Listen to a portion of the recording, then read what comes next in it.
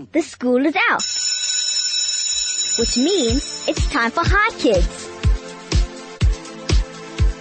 Good afternoon and welcome to the Hi Kids show.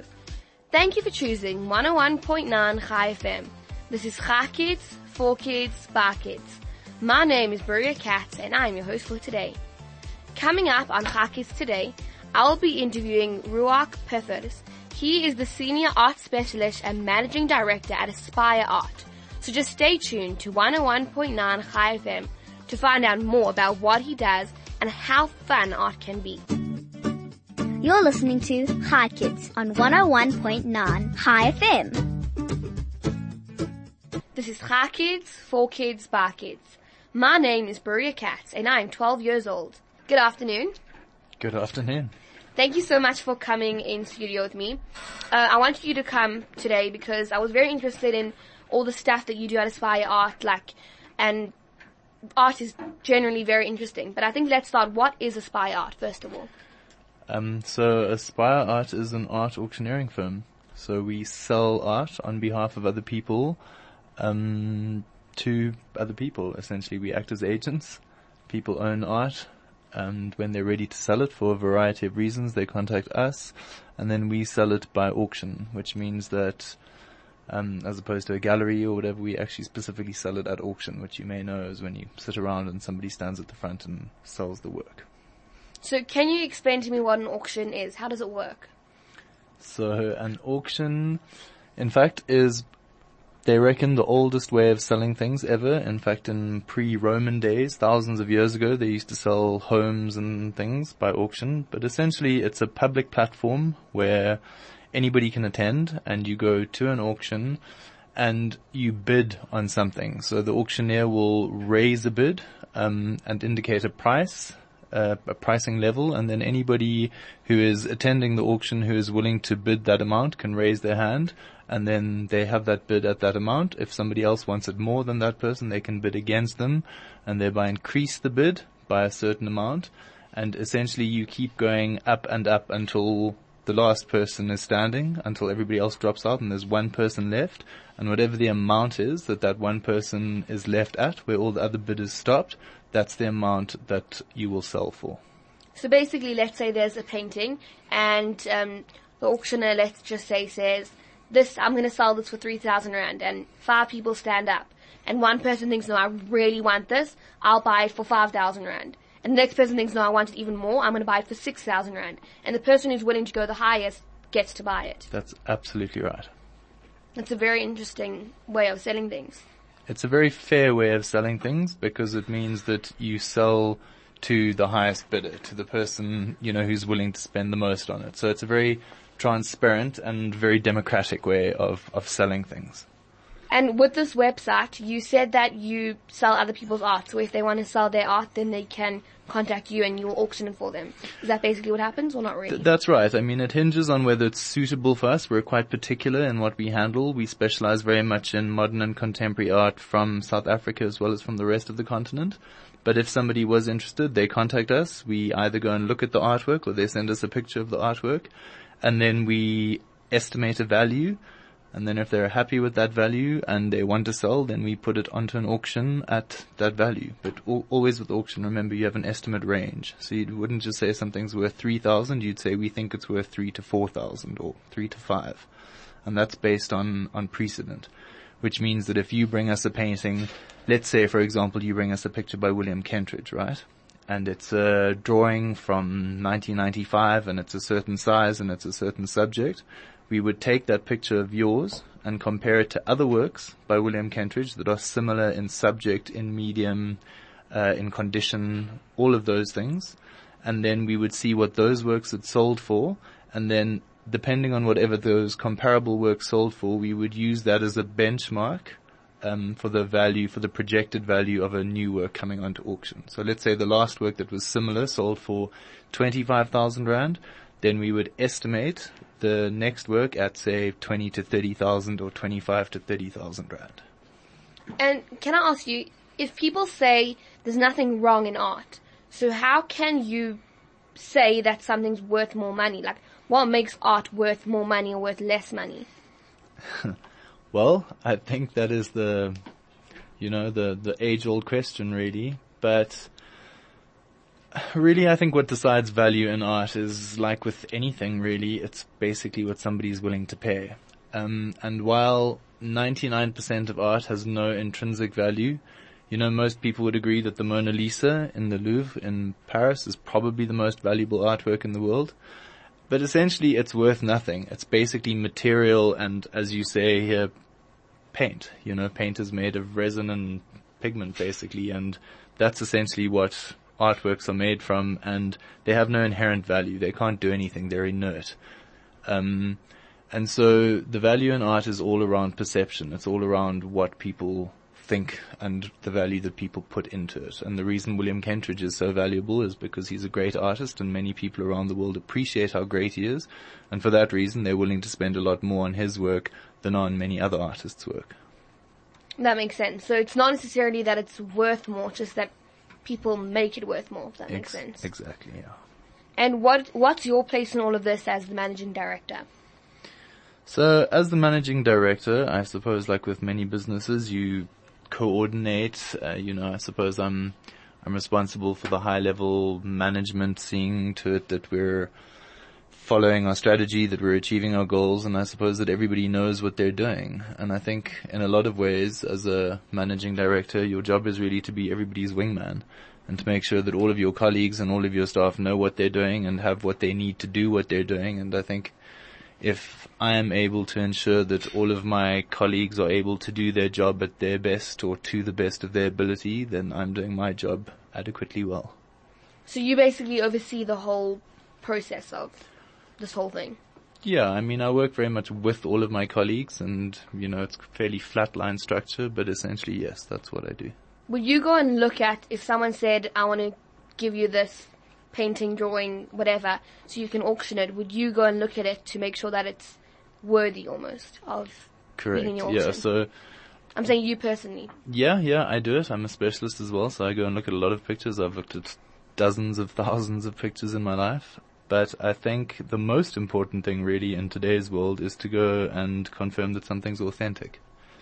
Quite often you go and somebody will tell you that this painting is by X, Y, or Z, and in fact it's definitely not by X, Y, or Z, and it's basically something that's been made much more recently and made to look like it is by somebody else.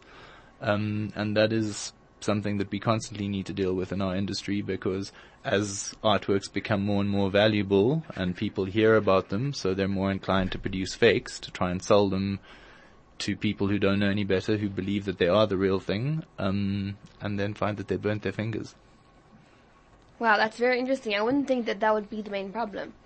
I wouldn't think that would be a problem. Just be like, nah, this isn't good enough. that's not pretty. No one want to buy this. Kind of thing. There's a huge industry, I suppose, for people who make artworks that are meant to look like something else. And I think for that reason, that's why it's so very important that you always, if you ever do start buying art, that you buy it from a reputable company or from a well-known dealer or gallery, rather than just buying it from some random person who meets you in a parking lot or on the side of the road. I'm not sure if this is true, but someone told me that paintings and stuff, artworks by famous artists have a chip in them that you can scan to see if it's the real thing. Something like that. No, look, there's certain institutions, certain museums, and things like that do things to their artwork. Some of them put labels on the back, some of them do install chips. There's various things that you can do, but it's certainly not a standard practice. 500 years ago when Leonardo da Vinci was painting, there was no such thing as a microchip, so you certainly wouldn't find that in, old master pictures. But it's something that can be done nowadays if you so wish. So how could you tell if it was really authentic? Because people can be very good at copying stuff, especially with the technology that we have today. Yeah, that's absolutely right. I think the ability to tell a right picture from a wrong picture is really the largest part of your expertise and your specialization. Malcolm Gladwell and the 10,000 hour concept. He basically wrote a book where he said that to become an expert in anything, you need to spend 10,000 hours doing it. And 10,000 hours is more or less 10 years of, 40 hours a week or whatever. And it's somewhere in that process of spending 10,000 hours looking at artworks and getting to know the artist and the artwork. And sometime during that process, I think you just educate your eye, and your eye gets to a point where it can actually start to decipher what an authentic brushstroke by Irma Stern or whoever would look like compared to what somebody trying to make it look like them looks like.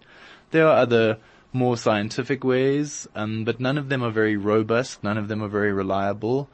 And I think ultimately it comes down to your expertise and to how well you know what you're doing.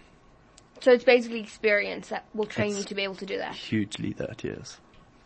So how would you almost become into the job that you're having, if that makes sense? Because if you want to become what you're doing, like your job, to go and, look at these kind of artworks and decide if they're authentic or not, how would you learn how to do that without experience? Saying, how did you learn how to become what you're doing? It's not the type of industry, it's not like being a lawyer or an accountant where you go and study that specifically and then qualify and then go into work in that field. Most people who do what I do started out with a degree in art, as I did. Generally the best is a degree in fine art where you actually paint yourself and draw yourself and sculpt yourself, but a lot of people do a history of art degree. And that gives you a good grounding, but I think it's one of those industries where you learn the overwhelming majority of what you do on the job. And the way you get to know what an artist's work looks like, or the way you hone your skills as a specialist, is really the best way, and really the only way to do it is simply by looking at art every day. Go to museums, go to galleries, look on the internet, read books. And the more art you look at, the more you educate your eye, and the better your eye gets at serving you really, and deciphering the right from the wrong, and also being able to tell what a good example of an artwork is. Like with any artist, but again, use William Kentridge. William Kentridge is a brilliant artist. He's probably the most famous artist that this country has produced to date. But like with anybody, you have good days, you have bad days, you have medium days, and you get absolutely amazing William Kentridges, you get pretty good William Kentridges, and then you get slightly mediocre William Kentridges. And I think the more William Kentridge artworks that you've seen, the better positioned you are, and the easier it is for you to be able to identify what a really great one looks like compared to a mediocre one, compared to not such a great one. It's very interesting. And you mentioned that you have like a degree in art. So do you ever make your own artworks and auction them off? So that's not really how the industry works. I certainly studied, my undergrad was a fine art degree, and I think like most people who study fine art, they hope that they're going to grow up and be the next Pablo Picasso. But sadly, doesn't happen like it that. doesn't really work out that way. The odds in the world, we were doing the numbers, but every year there are thousands and thousands of art school graduates that come into the art industry. I mean, if you look the whole world over, Europe, America, Asia, there are heaps and heaps of fourth year graduates who come out with degrees in art every year, and there's probably enough space in the industry to absorb maybe, 25 of them per year out of thousands that qualify. So, the odds of making a career as an artist are slim. Not only have you got to be talented, you've got to be incredibly driven and incredibly committed. And I think you have to accept the fact that there's a good chance that the first 5-10 years of your career might not be very lucrative. And it might be quite difficult to make ends meet. And I think it's really only the people who have that, that total commitment and that unwavering, will to keep going and keep making their art. Those are the ones that ultimately prevail.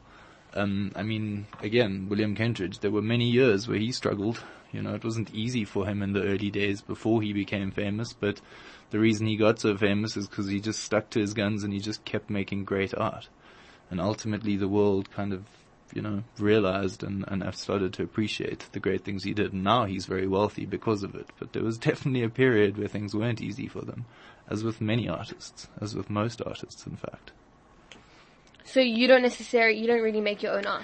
So no, my day, look, I mean, I still do things, I still doodle and whatever, but I would never, everybody. yeah, exactly. But I would never put what I make onto an auction that I do. You know, I'm a professional art dealer.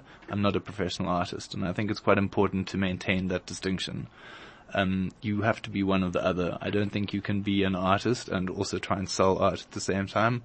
I think if you're an artist, you need to focus entirely on being the best artist you can be. And I think if you're an art dealer, you need to focus entirely on promoting and developing the art that you handle.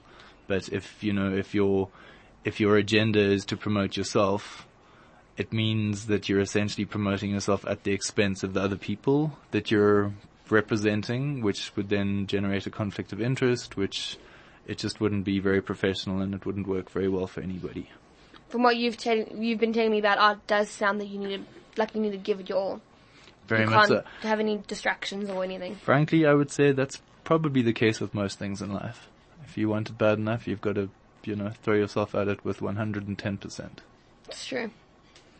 And this is very interesting, and I can't wait to carry on talking about it after the song break. You're listening to Hi Kids on 101.9 Hi FM. This is Hi Kids, for kids, by kids. My name is Ruarc, and I'm 12 years old. Now, let's carry on with the questions. So, at an auction, when you've told me before that you set a estimated price of that you're going to sell the artwork for. So let's say it's 10,000 rand. Between 10 and 11,000 rand, let's just say. Does it ever happen that you don't manage to sell it for what you estimated and it actually lands up being sold for 8,000 rand? Yeah, that certainly can happen, but you wouldn't sell it then. So the way it works is that everything gets an estimate, and as I explained, the estimate is based on a precedent. So what something similar achieved before, you'd use that as your estimate range. But then also what you do at the same time is you put a reserve on a work. So let's say, for example, you bring a picture in and we say to you it's worth 10 to 12,000 rand. We would then also agree on a reserve, and a reserve is basically the minimum amount that you would allow us to sell it for you.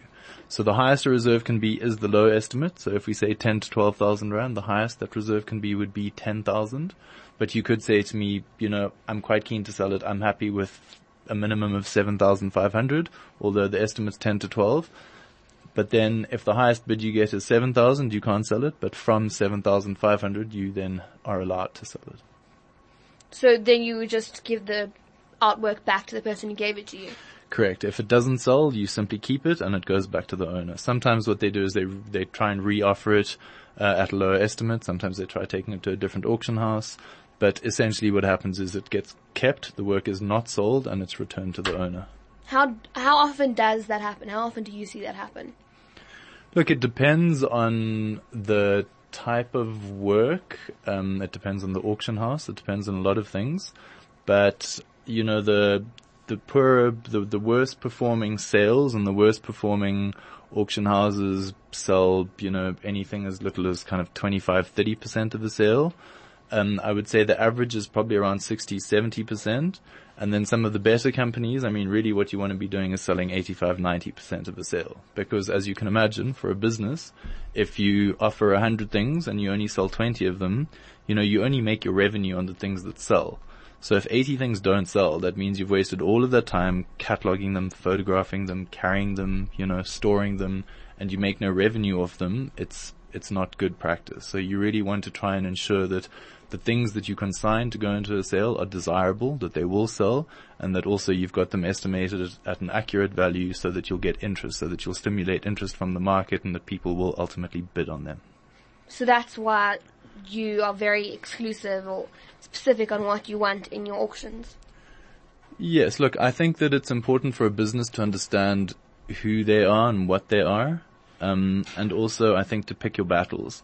We're not a huge firm. We don't employ hundreds of people like Sotheby's or Christie's or something who probably employ thousands of people. We're a small team and it's important for us to pick our battles. We're very specialized in modern and contemporary art, specifically from South Africa and the continent. We know a huge amount about it, probably more than any other firm dedicated specifically to it. And for that reason, we're well placed and we're well positioned to perform in that field. But, as I say that, I will tell you also I don't know a huge amount about, say, British watercolors or about, paintings from Scandinavia or something, and that's exactly why we don't handle that kind of art. So if you bring us something that's not within our field of specialization, what we will then try and do is, to give the best service to a client, we try and advise them on where the best place to take it would be and which company would be able to, offer them the best service and ultimately get them the best price if it wasn't us. Wow, that does sound like very good service. And how often do you have auctions? Is it like once a month, once a year? No. We do them quarterly. So we have a big auction basically every season.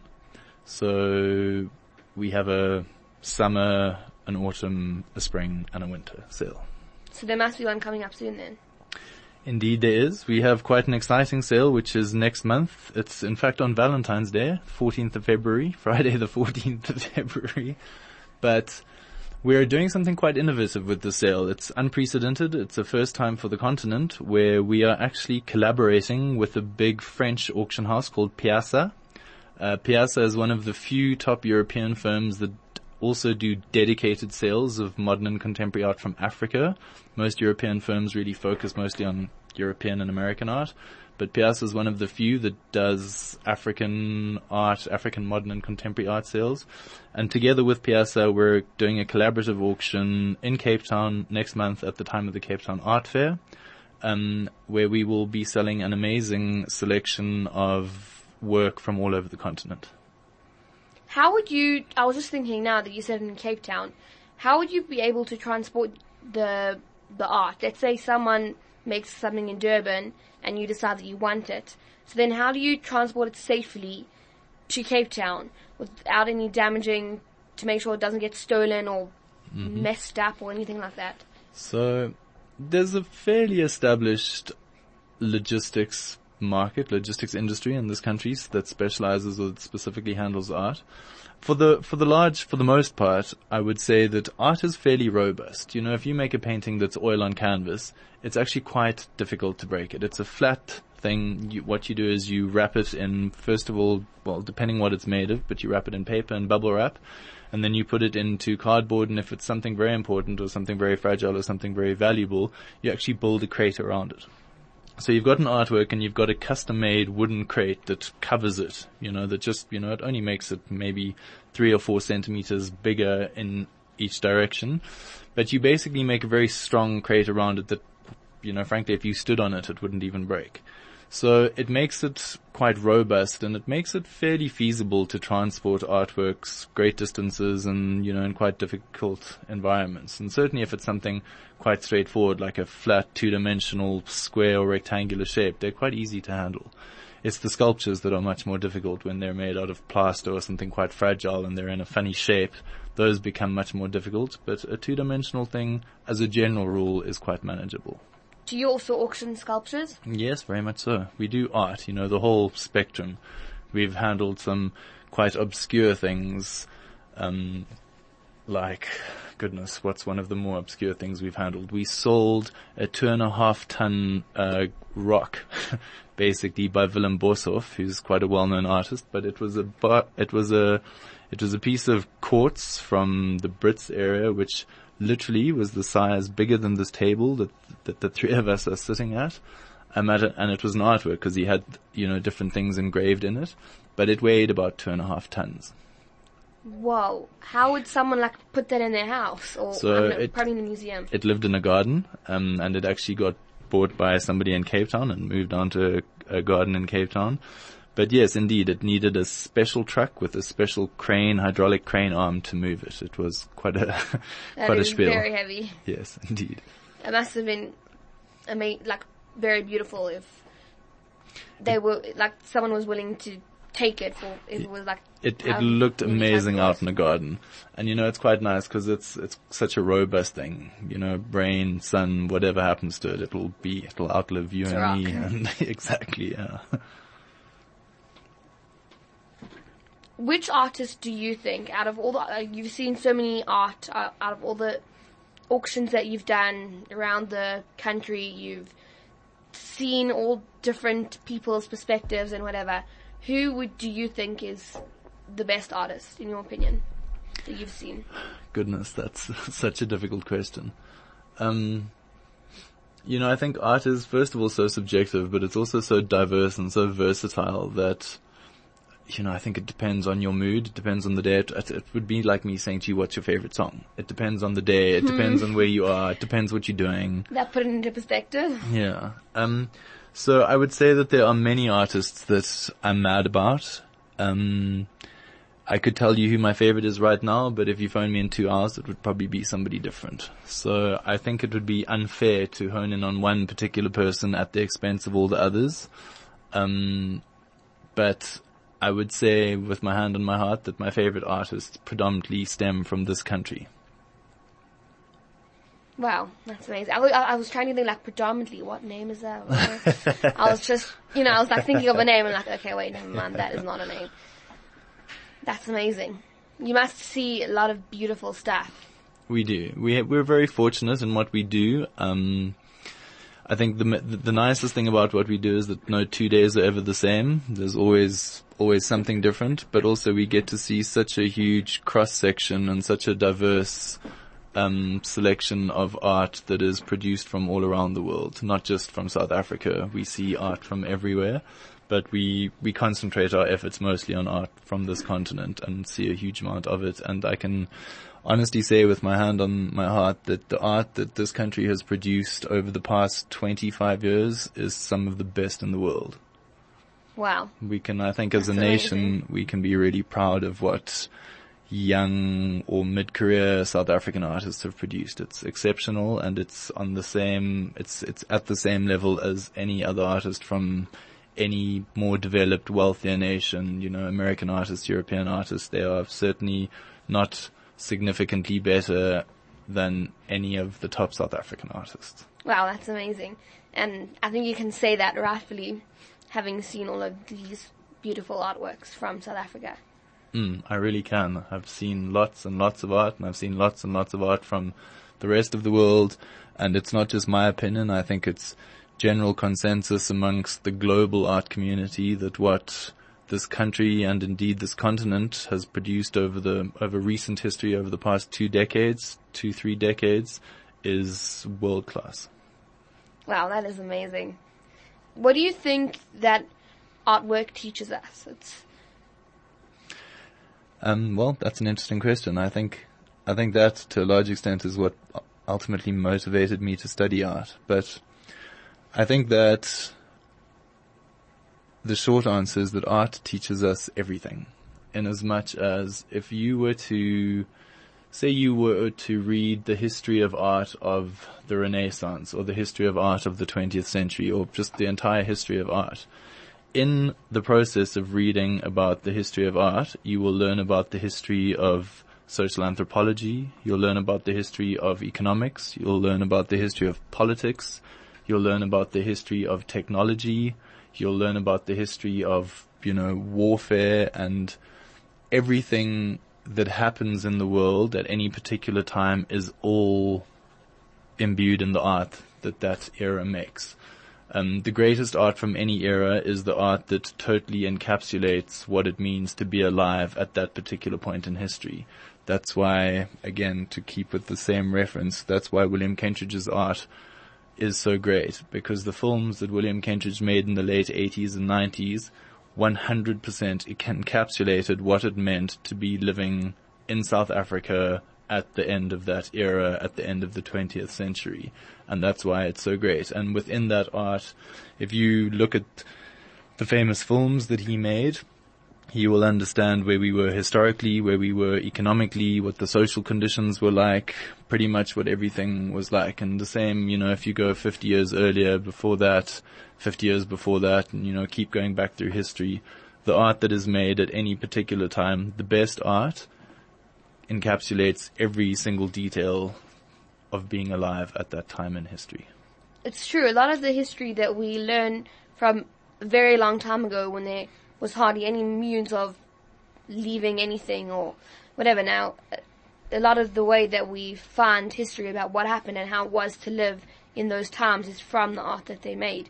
Absolutely. Like we were learning in, I don't know what subject, I don't remember, about the sculptures that the San made in the Exactly. In the caves, and that's how In fact, we know a lot of what they did. That's some of the only way that we have any knowledge of our forefathers in that regard, albeit hundreds or thousands of years ago. There were certainly no, documents left behind. There were certainly no YouTube videos left behind to tell us what they used to get up to. The way we understand what they did is by what they painted in the caves and on the rocks. It's really amazing, actually. And as in Aspire Art, you were telling me about how you have a auction every season and one coming up next month in Cape Town. So if there's only basically 4 auctions a year, then what do you do in between those auctions? Prepare the auction. So it's quite a far-reaching and quite an involved process to put together an auction. And really, it's a 6-month process. Wow. It doesn't happen overnight, and also the success of the auction hinges on how well and how hard you were working 2, 3, 4, 5 months before that auction. Because, everybody thinks as an auctioneer, you just stand up in the front of the room and start talking and people just throw money at you. But that's really not the case at all. It's the auctions where it looks like that. If you're at an auction and it looks like that's what's happening, you can be rest assured that those people who put together that auction were working exceedingly hard in the months building up to that auction, making sure that they got all of their, boxes ticked. You have to photograph things, you have to catalog things, you have to produce a catalog, you have to do the marketing, you have to let the right people know, you have to do the research. There's a huge wow, that sounds like a huge amount. A lot of work. Yeah. And how can people find out more about your upcoming auction, about your auctions in general, about Aspire Art? I would suggest our website. I mean, really all of our information's there. There's all of our contact details and information about the next sale. But if you go to www.aspireart.net, you can find it all there as well as our contact details. You're very welcome to pop in for a cup of coffee one day or just give us a call and talk about art. There's definitely a lot to talk about. I feel like I could go on for another hour about this, but unfortunately everything has to come to an end, so that's not going to happen. Thank you so much for coming and teaching me what you could about art, though. It was really very interesting. And thank you. Yeah, thank you for coming. It's a big pleasure. Thank you for having me. It was awesome. You can join us for another Chai Kids show tomorrow, only on 101.9 Chai FM. This has been Chai Kids, for kids, by kids.